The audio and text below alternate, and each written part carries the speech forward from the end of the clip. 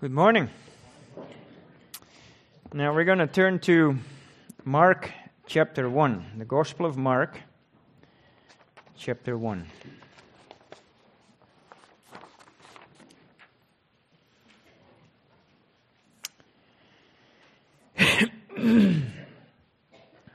And Mark is the shortest of the Gospels, most likely written first. And so I'll first read the first 15 verses of Mark chapter 1. The beginning of the gospel of Jesus Christ, the Son of God, as it is written in the prophets, or as it is written in Isaiah the prophet, Behold, I send my messenger before your face, who will prepare your way before you. The voice of one crying in the wilderness, Prepare the way of the Lord. Make his path straight. John came baptizing in the wilderness and preaching a baptism of repentance for the remission of sins. Then all the land of Judea and those from Jerusalem went out to him and were all baptized by him in the Jordan River, confessing their sins. Now John was clothed with camel's hair and with a leather belt around his waist, and he ate locusts and wild honey. And he preached, saying, There comes one after me who is mightier than I, whose sandal strap I am not worthy to stoop down and loose. I indeed baptized you with water, but he will baptize you with the Holy Spirit. It came to pass in those days that Jesus came from Nazareth of Galilee and was baptized by John in the Jordan. And immediately coming up from the water, he saw the heavens parting and the Spirit descending upon him like a dove. Then a voice came from heaven, You are my beloved Son, in whom I am well pleased. Immediately the Spirit drove him into the wilderness. And he was there in the wilderness 40 days, tempted by Satan, and was with the wild beasts, and the angels ministered to him. Now after John was put in prison, Jesus came to Galilee, preaching the gospel of the kingdom of God, and saying, The time is fulfilled, and the kingdom of God is at hand. Repent and believe in the gospel.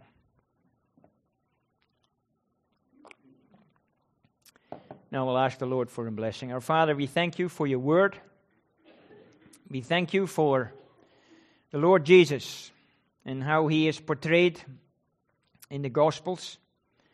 And Father, this morning we hope to look at how he is portrayed to us in the Gospel of Mark. And Father, we thank you for his coming in the world, that he loved us and he gave himself for us, that he came to be the Savior, that he became to be a servant, and he came to glorify you. And Father, we pray that this morning we may receive a blessing from your word.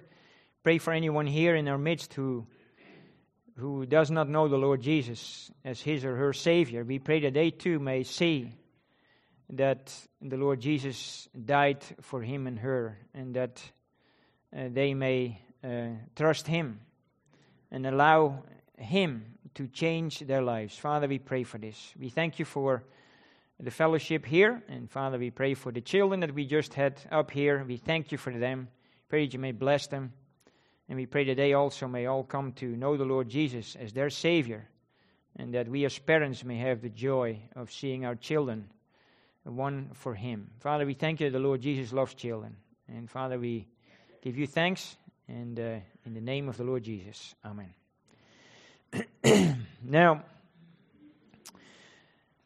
I just want to say a few things about the general outline of, first about the Gospels, and then specifically about the Gospel of Mark. Now, it's interesting and telling that the New Testament does not start with the epistles, but it starts with the Gospels.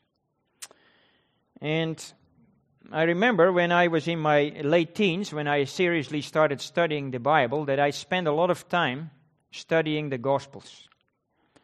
Not sure why, but one thing I really enjoyed was comparing the Gospels, the similar stories, and seeing how each of the Gospels brings out a different aspect of the Lord Jesus. So I just want to, maybe many of you will know this, but some of our newer believers here, they might wonder, no, why do we have 4 Gospels?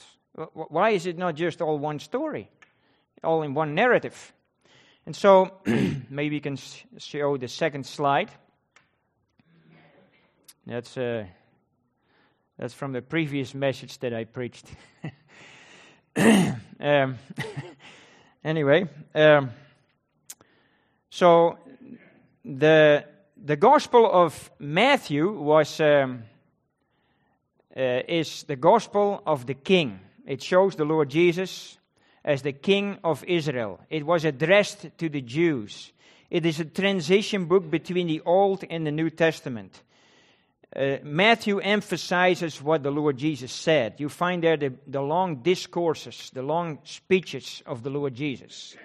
He describes the Lord Jesus mainly as the King of Israel. It's interesting that Matthew was a publican. He worked for the local CRA, as we would say. Okay? And so then he started working for another government, for the Lord Jesus. He started working for the King of Israel, the King of Kings. Now, Mark's Gospel is the Gospel of the servant. He displays the Lord Jesus as the obedient servant. Now, it's interesting that Mark was actually, the few things that we read about him, he was an attendant. He was an assistant. He was not what you call somebody that went out by himself, but he was with other people. And so he was an assistant, and he had his failures. He lapsed, and then he came back. And so it's interesting that the Lord uses him to describe the Lord Jesus as the obedient servant. Then the Gospel of Luke, he takes another view. Luke was a physician, a doctor. And so Luke was interested in people. Luke describes a lot about healings. And so Luke describes the Lord Jesus as the Son of Man, the perfect man, the Son of Man. And then finally, John, the fisherman, John was very close to the Lord Jesus. He was the disciple that leaned on Jesus' breast. He was the disciple that was maybe the closest to the Lord Jesus. Very, very close friend. Very close. And so he describes the Lord Jesus as the Son of God. Matthew emphasizes what the Lord Jesus said. Mark emphasizes what he did. It's a book of action. Mark is a book of action. It's very brief. It mentions the word immediately 41 times. Immediately. A servant has to be immediate. That has to be done right now. You know, I hear that in my work all the time. We want to have that done right now. Well, that's what you do. It needs to be done right now. And so Mark, he uses that word immediately. Luke describes how the Lord Jesus felt. It's the gospel of the moral, the human glory, the glory of the Lord Jesus as a man. And then John's gospel, he describes the Lord Jesus of who he is, the Son of God. Now again, in that kind of line of thinking, for example, Matthew describes the birth of the Lord Jesus. The birth of a king is important. You read there the little statement, the child and his mother. Because the child, the king, is more important than the mother. He's the only king that was born a king. Luke's gospel also describes the birth of the Lord Jesus. And it says there, the mother and his child, and the child. That's the order that we usually give it in. That's the human order. But Mark's gospel, he does not mention the birth of the Lord Jesus. Why is that? Because the birth of a servant is not noteworthy. Okay, and a servant is to serve. And again, John's gospel doesn't describe his birth either, because the Son of God is from all eternity. So all these little things, these little nuggets, I would call them, these little treasures, I just challenge you, both older and younger, to find these little differences between the Gospels as we go through the Gospel of Mark. There's many of them. And if you study it long enough and you ponder about the Word, you think it through. Not just read the Bible. We're very emphatic about it. Read your Bible. Well, that's very important. I don't want to minimize this, but it's not just reading your Bible. You also should meditate. The old-fashioned word, meditate upon the Scriptures. Read it and think it through. Anyway, so why are the Gospels first? Christianity starts with Christ and it ends with Him. And I believe for us to live the Christian life, we don't need more do's and don'ts. We need more to look at Christ, to meditate upon Him, to be worshippers. It is Christ who is the overcomer. It's not a system of pulling yourself up on your bootstraps. It is Christ who is the answer. And so we need the Lord Jesus. And so the Holy Spirit has decided that when we enter the New Testament, we first get four views of the Lord Jesus Christ. And so these different writers of the Gospels, they give different aspect of the Lord Jesus Himself. Now, of course, there's a lot of overlap in the Gospels. 90% of what Mark describes is also mentioned in the other Gospels. Matthew and Mark are very similar, but Mark is a lot shorter. And that again, it is eyewitness testimony. Matthew and John were one of the 12 disciples, two of the 12 disciples. Luke was perhaps not a direct eyewitness, but he was there with the Apostle Paul, and also with the other apostles. And Mark was a close assistant of, later on, of Peter. And we see him also, most likely, the young man in chapter 14 of, chapter 14, verse 51 and 52, is most likely John Mark. So, maybe you can just show me slide number 6, since I'm not going according to the slides, but I actually don't want to have too many slides because it restricts me too much. So John Mark, who is John Mark? Well, he's Mark. He's called John, and it's actually not John Mark. His name was John, and he was also called Mark. He's mentioned in the book of Acts. He was an assistant to Paul and Barnabas. You read about him in that they took him along, and then he bows out. He leaves them, goes back to Jerusalem, where he was from. And then later on, Paul writes that Mark was useful to him. Useful. So he had a turnaround. And then we know from common history that Mark also spent much time with Peter later in his life.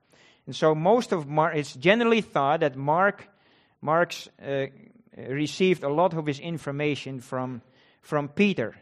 But most likely also Mark was, while he was not one of the 12 disciples, he was most likely a teenager around the time of when the Lord Jesus was on earth. His mother opened her house in Acts chapter 12. We read that to the Christians. And that was just before Herod Antipas the first died. And that happened in 44 AD. So we know that Mark was among the earliest disciples of the Lord Jesus. Now, I do say in here that he was an eyewitness. That is, with a few notes, he might have been an early witness. He probably was an eyewitness in the sense of that he was an eyewitness of the events that happened at that time, but not an eyewitness in the sense of the way John and Peter were. Now go to slide number 3. One key verse in Mark's Gospel, and maybe we can read that, and it's up on the screen. Mark 10, verse 45. It's probably one of the best verses to describe the Gospel of Mark. This verse is actually also mentioned in Matthew 20, but here it really describes the Gospel of Mark. For even the Son of Man, that's the Lord Jesus, did not come to be served, but to serve and to give his life a ransom for many. And those two statements basically describe the Gospel of Mark. The first 10 chapters are about the Lord's ministry to the people of Israel. The last miracle mentioned of the Lord Jesus, at least healing miracle, is in the end of chapter 10.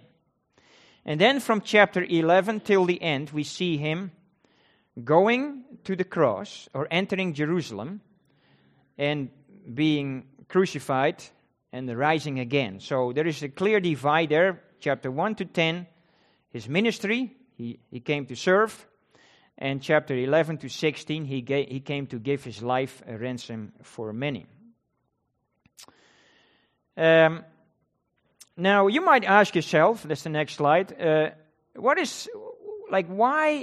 did Mark write this gospel? Because most of the books in the Bible, at least in the New Testament, there is a clear reason as to why they wrote. So Mark wrote to the Romans. Matthew wrote to the Jews. Mark wrote to the Romans, the Roman Christians. Luke wrote to the Greeks. And John wrote to the whole world. That's where it is addressed to. So Mark's gospel was most likely written around AD 70, maybe a little earlier, because we know that Peter went to Rome around 63 AD, and he died around 64 AD during the reign of Nero. So this was a very tumultuous time. A lot of stuff was happening. Some of the major apostles, like Peter and Paul, were martyred for the faith, the leaders of the church. Jerusalem was being besieged by the Romans from the year 66 till 73 was the last part of that. Jerusalem was destroyed in 70 AD. It was tremendous upheaval days. Nero was the first Roman emperor who systematically started persecuting the Christians. This was a very difficult time for the Christians. And even though many of these things were prophesied by the Lord Jesus and the apostles, what would come, it would have really rocked their boats. And so what Mark does, he writes to the Christians in Rome, and he describes the Lord Jesus as the servant of servants. And and as you go through the book, and maybe you can show the next slide, as you go through the book, the disciples are not pictured as very bright. They're marked by a lot of misunderstanding, lack of faith, hardening of hearts, really difficult to convince, and so on. And so they're generally put in not a very bright light, so to speak. And for example, let me just quote you one part in chapter. Let me see now, chapter 8, I think that is.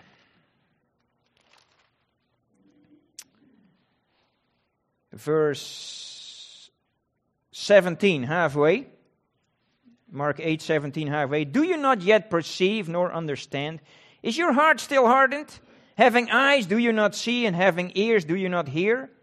And do you not remember when I broke the loaves for the 5,000? How many baskets full of fragments did you take up? And so on. And then verse 21. How is it you do not understand? And you find statements like that all through the gospel. And so at the beginning, they followed with zeal. You see that, for example, in verse 17. The Lord, He calls disciples. Follow me, He says. Verse 18 says, they immediately dropped everything and followed Him. Now, the next speaker will look at that, at those verses. But they follow with zeal. Straight course. No turning back.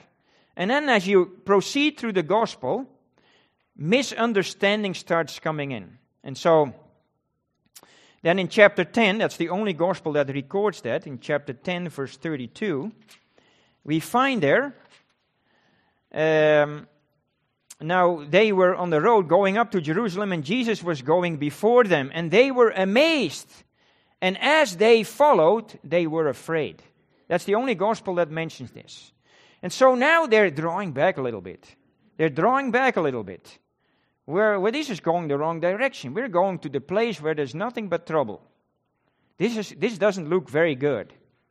And then as you proceed through the gospel, then of course we find in chapter 14, and we find it in the other gospels as well, they all forsook Him and fled. And Mark is very emphatic about this. They all forsook Him and fled. And if you go to chapter 14, then in verse 54, it says, but Peter followed Him at a distance. So there was still a loyalty. It's not that they abandoned Him, but the following becomes less intense. You know, here is a lesson for us as well, and this is exactly what Mark is trying to portray to us, to convey the message to his Roman fellow believers. He's saying, you know, you guys might be faltering. You might starting to doubt. Now, this is what happened back in the day. And this is what the Lord Jesus is saying then. Notice what He says in chapter 14, verse 28. When before that He says that all of you will stumble, will be made to stumble. But then He says in verse 28, and this is comfort, but after I have been raised, I will go before you to Galilee. So even though they're all going to forsake Him and flee, the Lord gives a comforting message. And He says, when this is all over, I'm going before you and lead you to Galilee. And that's exactly what happens in chapter 16, verse 7. When the women, Mary Magdalene and so on, when they meet the angels, and the angels say in verse 7, but go tell His disciples and Peter, that Peter that denied Him, that's the one, that he is going before you into Galilee, there you will see Him, as He said to you. And so these Roman Christians, they were reading this. They were reading this. And they came to the end of that gospel. And the Lord sends them out. He sends them out. And so what Mark is doing through the power of the Holy Spirit, he is telling these disciples, these Roman Christians, follow Him. Follow Christ. Don't give up. Don't draw back. Follow Him. The people that were before you, they had their moments too. But the Lord wants to encourage you to keep following Him. Don't give up. And you know what? That's the Lord is saying that to us too. It's easy. You know, you start following, you get saved, and you're all excited, and you follow Him. And then the trouble starts coming in your life. What are you going to do with that trouble? You're going to bring it to the Lord, or you're going to bring it, or is that going to make you fall away from Him? No, the Lord wants us to follow Him. Now, much will be said later on about that, no doubt. Another way in which you can divide this book is by looking at the geography. The first, and maybe you can go to slide number 7. So the first, from chapter 1, verse 1, till 8, verse 26, the Lord's ministry happens, all of those chapters happen in Galilee and the immediate surrounding. area. So he goes to Tyre, which is in present-day Lebanon. But everything takes place somewhere around the Sea of Galilee. Capernaum, Nazareth, Bethsaida, and all these places. It all happens around the Sea of Galilee. And then from chapter 8, verse 27 to 10, verse 52, which is the end of chapter 10, he is on his way from Galilee to Judea, where Jerusalem is. And as he is on that way, he still does many miracles. And that story, that part of the gospel, that middle part, is marked by two events in which the Lord Jesus heals blind people. So chapter 8, verse 22 to 26, the Lord Jesus heals a blind man. That is just before that section starts. And then the end of chapter 10, he heals again a blind man. That is blind Bartimaeus. As if to say, you disciples, you're thick-headed, you don't get it, you're following in fear, you don't understand it, you're hard-hearted, you don't see it, but I want to lead you. The Lord Jesus, the seeing one, is leading the blind along the way, and he's opening eyes. He's opening eyes.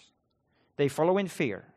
And so this section of going on the way to Jerusalem is flanked by two stories of healing a blind man on either side of that section. And then from chapter 11 till the end, the Lord Jesus is in Jerusalem. And so in Judea. So there's very clear three sections in Galilee, on the way to Judea, and then in Judea, that is in Jerusalem. So that's another way you can look at it as well. Now let's look at some of the verses, and then we'll see a few more things about the Gospel of Mark. There's only one commentary in this whole Gospel, and that's verse 1. The rest is narrative telling. The beginning of the Gospel of Jesus Christ, the Son of God. That's the only explanation that Mark gives. After this verse, everything is narrative. He's just telling the story. And so the Mark makes it clear right from the beginning that this person I'm about to talk about is none other than the Son of God. So even though he was, and he is, a servant, that is a humble position, I want you to know that this person is the Son of God. So there's no doubt. Each of the Gospels presents the Lord Jesus very clearly as the Son of God. This was not some kind of a doctrine that came to be a few hundred years later. No, right from the beginning, the Christians, they knew that he is the Son of God.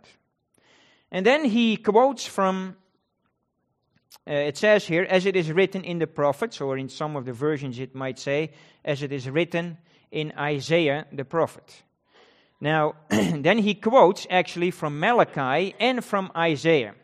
So some people have said, well, this is actually wrong, what Mark did, because he should have said Malachi and Isaiah. Now, I just want you to know that it was a very common thing in those days that if you would quote from a source, from multiple sources, and you would say where the source was from, you would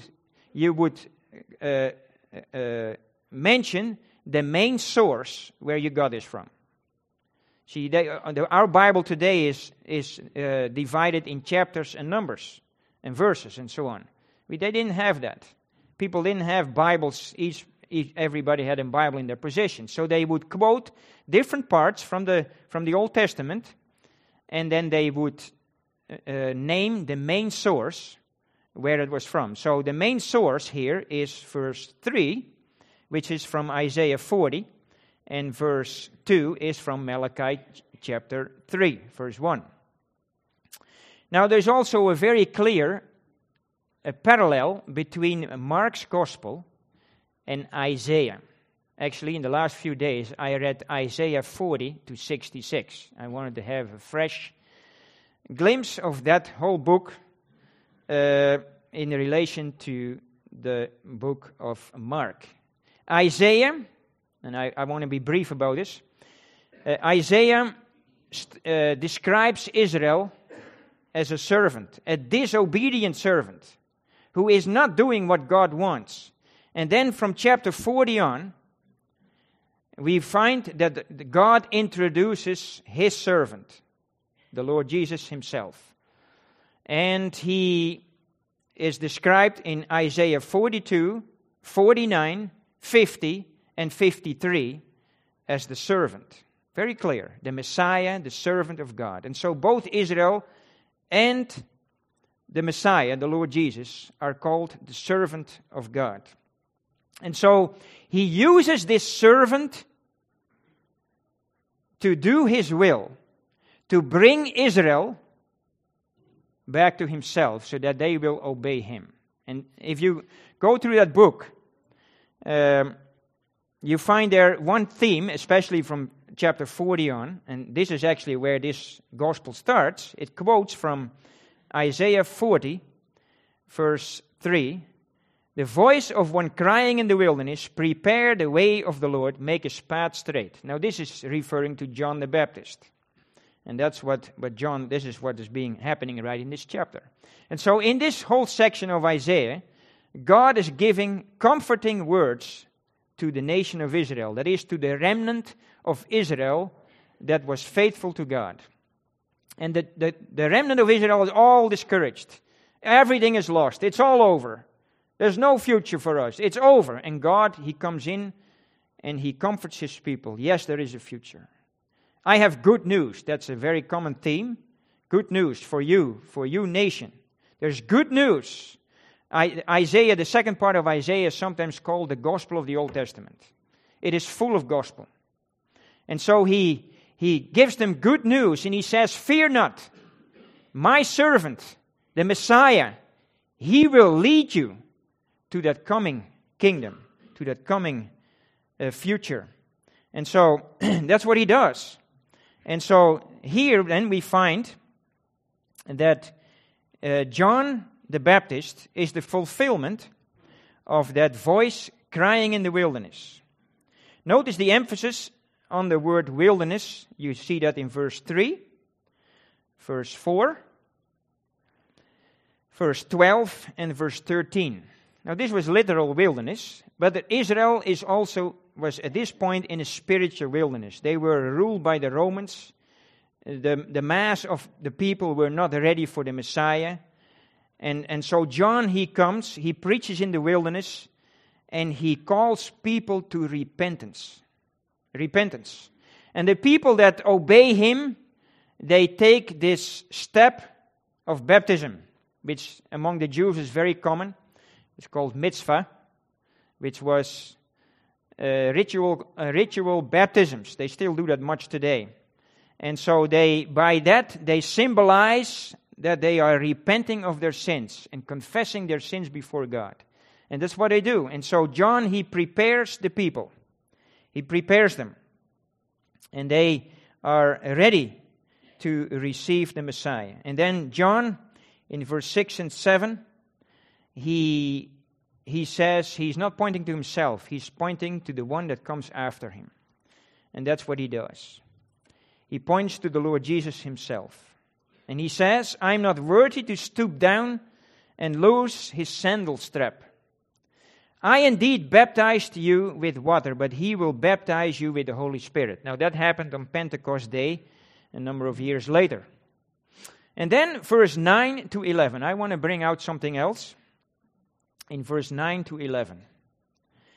"Then the Lord Jesus, he came from Nazareth of Galilee and was baptized by John in the Jordan." It's very short. Very short. "And when he comes up from the water, he saw the heavens parting, that is, rending. He saw it, the heavens rent open." Now, the Gospel of Matthew says that heaven was opened. But here the word is used to rent or to part open. Now turn with me to Isaiah 64, because there is multiple references in Mark's Gospel of Isaiah. And not only references, direct references, but also many allusions to the prophet Isaiah. Isaiah 64, maybe just for context, look back in chapter 63.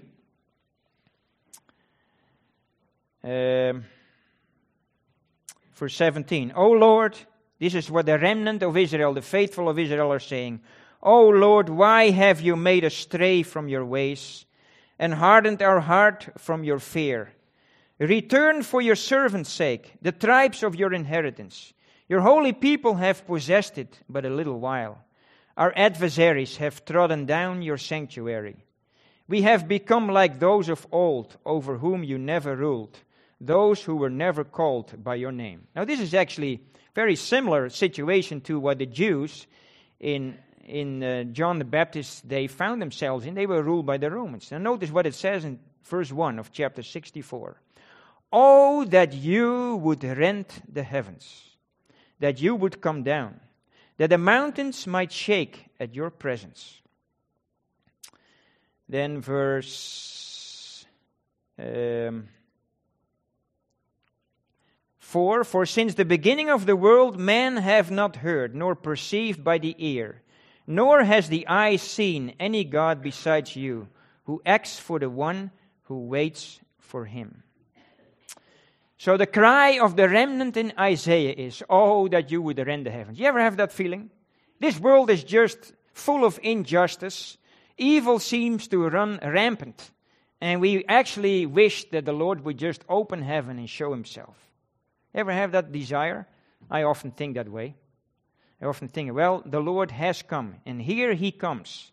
And here God presents the Lord Jesus. See, the birth of Christ is not mentioned here. The way Mark has organized his material, so to speak, through the Holy Spirit, is that the Lord Jesus is here brought on the scene.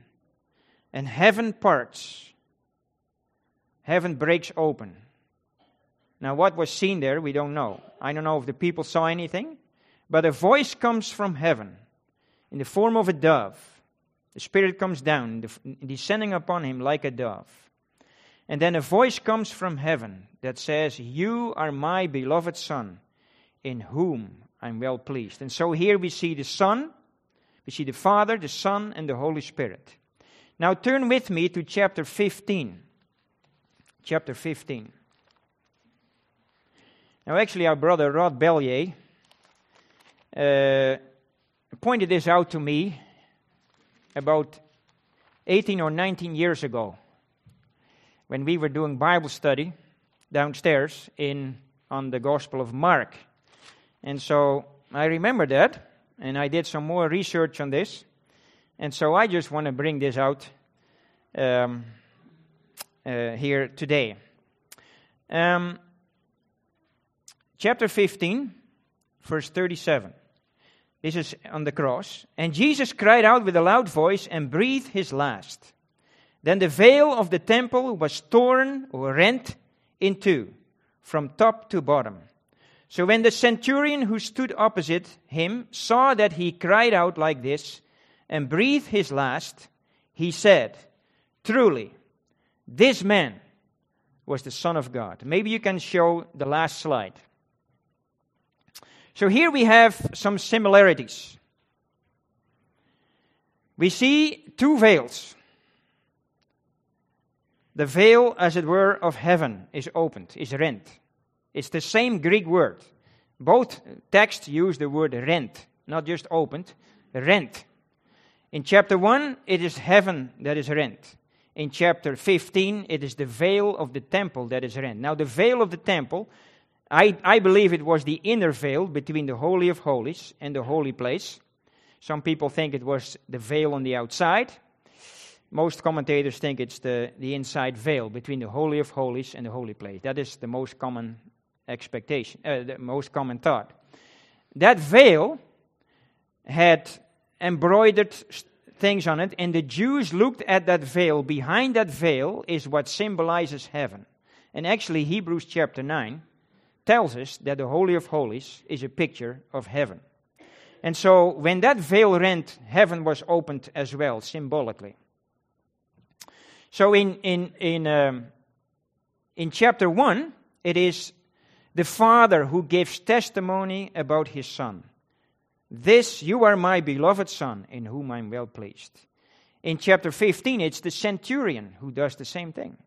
And he says, truly, this was the Son of God. And then in chapter 1, the Lord publicly comes among His people. This is the beginning of the Lord's ministry. He publicly starts His ministry here at this point. He is immediately driven into the wilderness. Driven into the wilderness. It marks the beginning of the ministry of the Lord Jesus. God brings His Son and reveals His presence to His people in ministry. And then in chapter 15, it ends the Lord's ministry on earth. It is the final act that He does by giving His life. As we saw in chapter 10, verse 45. The Son of Man came to serve and to give His life a ransom for many. And what happened there? And we know what happened there. We need the light of Hebrews 10. And I'm going to read that. Hebrews chapter 10.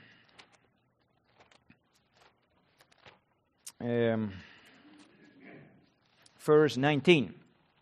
And this is actually the climax of the whole book of Hebrews. Therefore, brethren, having boldness to enter the holiest, that is the Holy of Holies, by the blood of Jesus, by a new and living way which He consecrated for us through the veil, that is His flesh. That is what it symbolizes.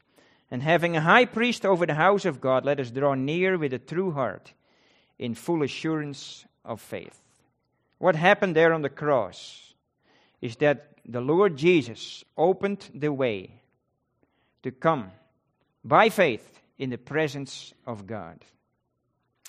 And this is very similar to what we saw a few years ago in the book of Exodus. Exodus has two main events. That is the Red Sea crossing, going through the wilderness. You see there, very similar to the disciples. This is a new Exodus here in Mark. As just like the disciples in Mark's gospel, so the Israelites in the wilderness were hard-hearted, were difficult to teach. And then you come to the end of the book of Exodus, and it leads up to and finishes with the climax of that book, when the Lord's glory enters the tabernacle. But there's one difference. Only the high priest could go into the Holy of Holies in the Old Testament. But in the New Testament, every worshiper that knows the Lord Jesus Christ, that has the assurance of faith, can enter into the presence of God by the blood of Jesus. That's the difference. And so we have a great Savior. And He came to serve, but not just to serve. He came to give His life a ransom for many, so that we might serve Him. Because these are the big lessons we need to draw from this book. What can I learn? How do I serve the Lord? How can I serve the Lord? Read Mark's Gospel. You know what the most important thing is when it comes to service? Is that you have the Holy Spirit. Now it says here that the Holy Spirit descended upon Him like a dove. 1 Peter 4 verse 14 says that the Spirit of glory and of God rests upon you. Did you know that?